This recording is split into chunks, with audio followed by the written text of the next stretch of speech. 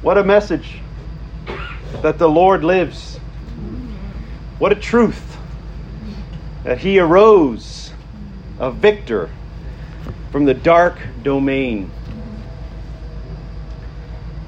And the first human beings to speak those words were women. Happy Mother's Day today to all of us. Anyone here who has a mother or is a mother or plays the role of a mother to those maybe in their workplace, throughout their lives, living like a Deborah, a mother in your community. As a proud West Virginian, I can always say Mother's Day was started in West Virginia, so I've got to put a plug in for West Virginia. But as we celebrate our mothers, we know ultimately we're really celebrating the Lord. All love comes from God. God is love. And one of the reasons why I think this particular American holiday is the one that sees the most use of the post office and the most use of the telephone lines is because for many people, for the most of us, the mother's love is perhaps one of the purest examples of selfless love, the love of God, that agape love that we've experienced. Of course, this isn't true for everyone. Some have known mothers who were not loving, and so we never want to pretend that this is going to be true for everyone. And I'm not sure, even among us, there might be some of you who have a hard relationship with a mother. And never let that hard relationship sour you on the beauty of love itself, the way love was meant to be displayed. Because even in good relationships with a mother, it's always going to fall short. The God was able to say, can a mother forsake the child at her breast? And of course, God says, the truth is, sometimes they do. Sometimes they do. But I will never forsake you. So God's love, even though it might be pictured and kind of symbolized in the love of a mother, of course, His love far surpasses the love even of a mother. We sang this morning, behold what wondrous love and grace. When we were wretched and undone, to save a poor, ruined, helpless race, the Father gave His only Son. The love of God far surpasses all other loves. But I was thinking of those words, He arose, spoken first by the angels, of course. But as far as human beings, the first ones who bore that beautiful message were women. And I'd like to look at one of those women today. This is in Matthew 27, 28.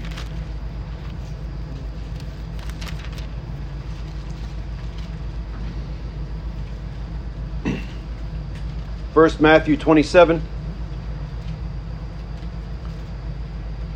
We see Jesus at the cross.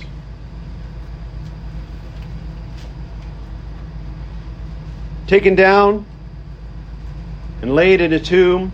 And in verse 51, Mary Magdalene and the other Mary were there, sitting opposite the tomb. And then in chapter 28, now after the Sabbath, toward the dawn of the first day of the week, Mary Magdalene and the other Mary went to see the tomb. Have you ever felt like the other Mary? It's an interesting phrase. You got Mary Magdalene and the other one. There's a lot of Marys in the Bible. In fact, I heard one person estimate that 1/4 of women living in Palestine at the time of Christ were named Mary. 1/4. It's a name that means, it comes from Miriam, that's the Hebrew. So, You can imagine as a Jewish parent, you want to name your daughter, it might be natural for you to go to Miriam, right? This faithful example of a godly woman. And so there were many Marys around. And as Matthew describes them, he says, Mary Magdalene and the other Mary. You know, sometimes we live in the shadows. Sometimes you might feel eclipsed by some of the people in your life. Sometimes you might feel overlooked. Everyone else is well known, but you're kind of sitting in the background. Maybe unacknowledged or under-acknowledged for the things you've done. But the interesting thing about the Lord is that He sees it all. He sees it all. And I think that for a lot of mothers, this can be their plight in life sometimes. You might feel like, you know what? It's nice to have Mother's Day, but how about the rest of the days of the year? So we'll honor our mothers on Mother's Day, but then the rest of the year, come on, Mom, do this for me. Get this for me. You know, why are you treating me like this? And we give our moms a hard time. I've shared with you all that, sadly, I gave my mom a really hard time in my life. I mean, she loves me. I'm her favorite, really. She might listen to this message. Just so I'm probably her favorite of the four. But I remember there were times when I really gave her a hard time. And much of the love that she showed me was unrewarded in the time it was given. I told you all that one story. I was at my neighbor's house and I was kicking my mom in the leg. And my neighbor said, "Don't let him do that. Don't let him kick you." And she said, "If you can't kick your mom, who can you kick?" So I don't think that's really good advice per se. But that is the truth, that sometimes our moms bear the brunt. And they're overlooked. And I think about even here in the meeting where we, following the scriptures of, verses like in Timothy and in Corinthians, the women are silent, the men are vocal. Sometimes it might seem like the women are kind of in the shadows or in the background. It's like, the brother and the other one, right? That other one. But the truth is, we have to know that Jesus sees it all. There's nothing hidden from Him. No deed done in love is ever lost. If we flip back to Matthew 27 and just a few verses earlier, we find a little bit about who this other Mary was. The other Mary. And we find that she's a mother. It says in verse 56, my eyes are getting bad, that of all the women that were there, it says among them were Mary Magdalene and Mary, the mother of James and Joseph, and the mother of the sons of Zebedee. So one of the things about that other Mary is that she was a mother Mary. She was a mother of James and Joseph or Joseph. The Bible is really interesting and it's really beautiful to dig into it and learn. There's a little bit of debate about who this Mary was exactly. But she was the mother of James. The majority of Christian tradition has said that this is the mother of James. He's called James the Less, as one of the 12. James, the son of Alphaeus. So on the one hand, you have John and James. Then you have this other guy named James, the other James, right? James the Less. You might know that James is, the Hebrew version is Jacob, right? So you can imagine there were a lot of Jameses around too. A lot of Jacobs. You could get lost in a sea of Jacobs.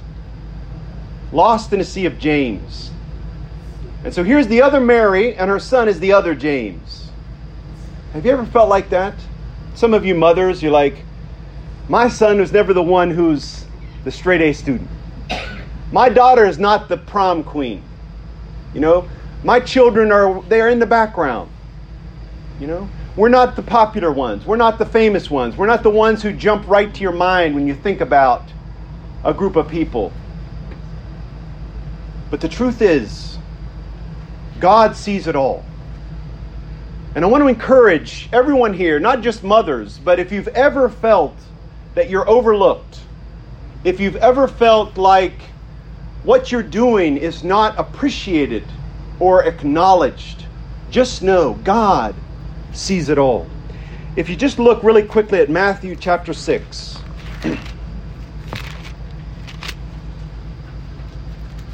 Because how beautiful that this other Mary is one of the first people who speaks the words, "He is risen.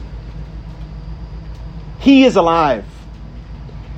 No matter whether she fades into the background of our history or not, she spoke words of power to men that were cowering in fear.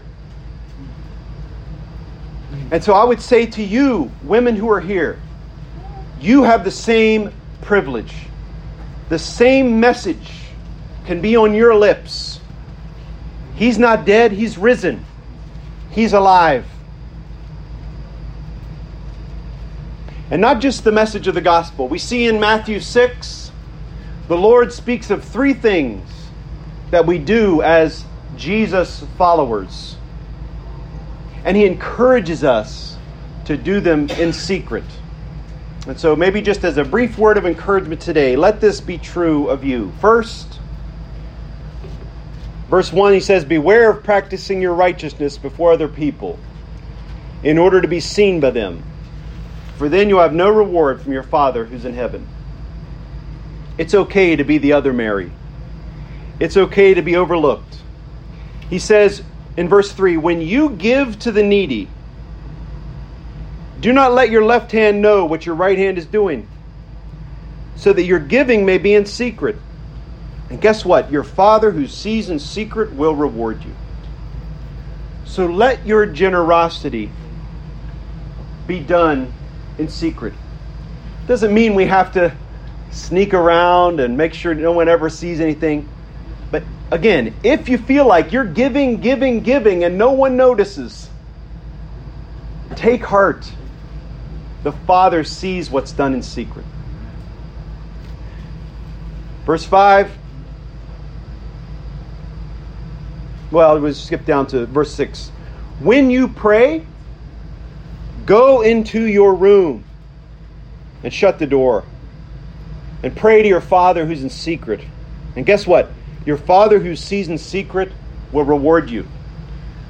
So sisters, you might not pray here audibly in the meeting,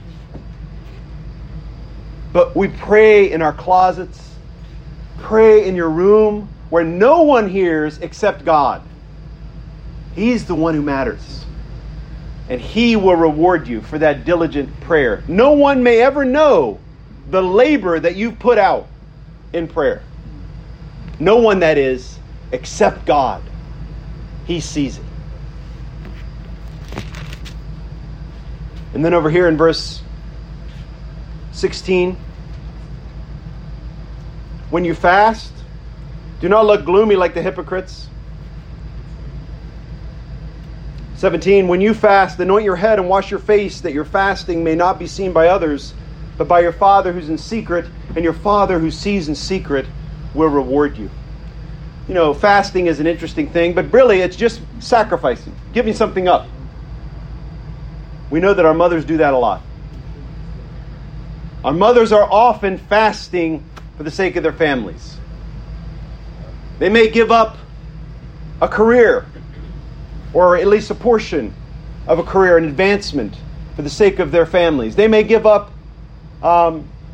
time spent to themselves because they want to pour themselves out for their family. We know this is true. I know this is true of my mom, who sacrificed more than I've ever known anyone to sacrifice for the sake of her children, and we might not have appreciated it very much. Once a year we would. You get a card. But when you sacrifice, mothers, fathers, Jesus followers, don't look gloomy. Don't be afraid if no one appreciates you, because the Father who sees in secret will reward you. So I pray this is an encouraging word to those of you who are mothers, who are playing the role of a mother, laying down your life in love to others. The Father sees and rewards for His name's sake.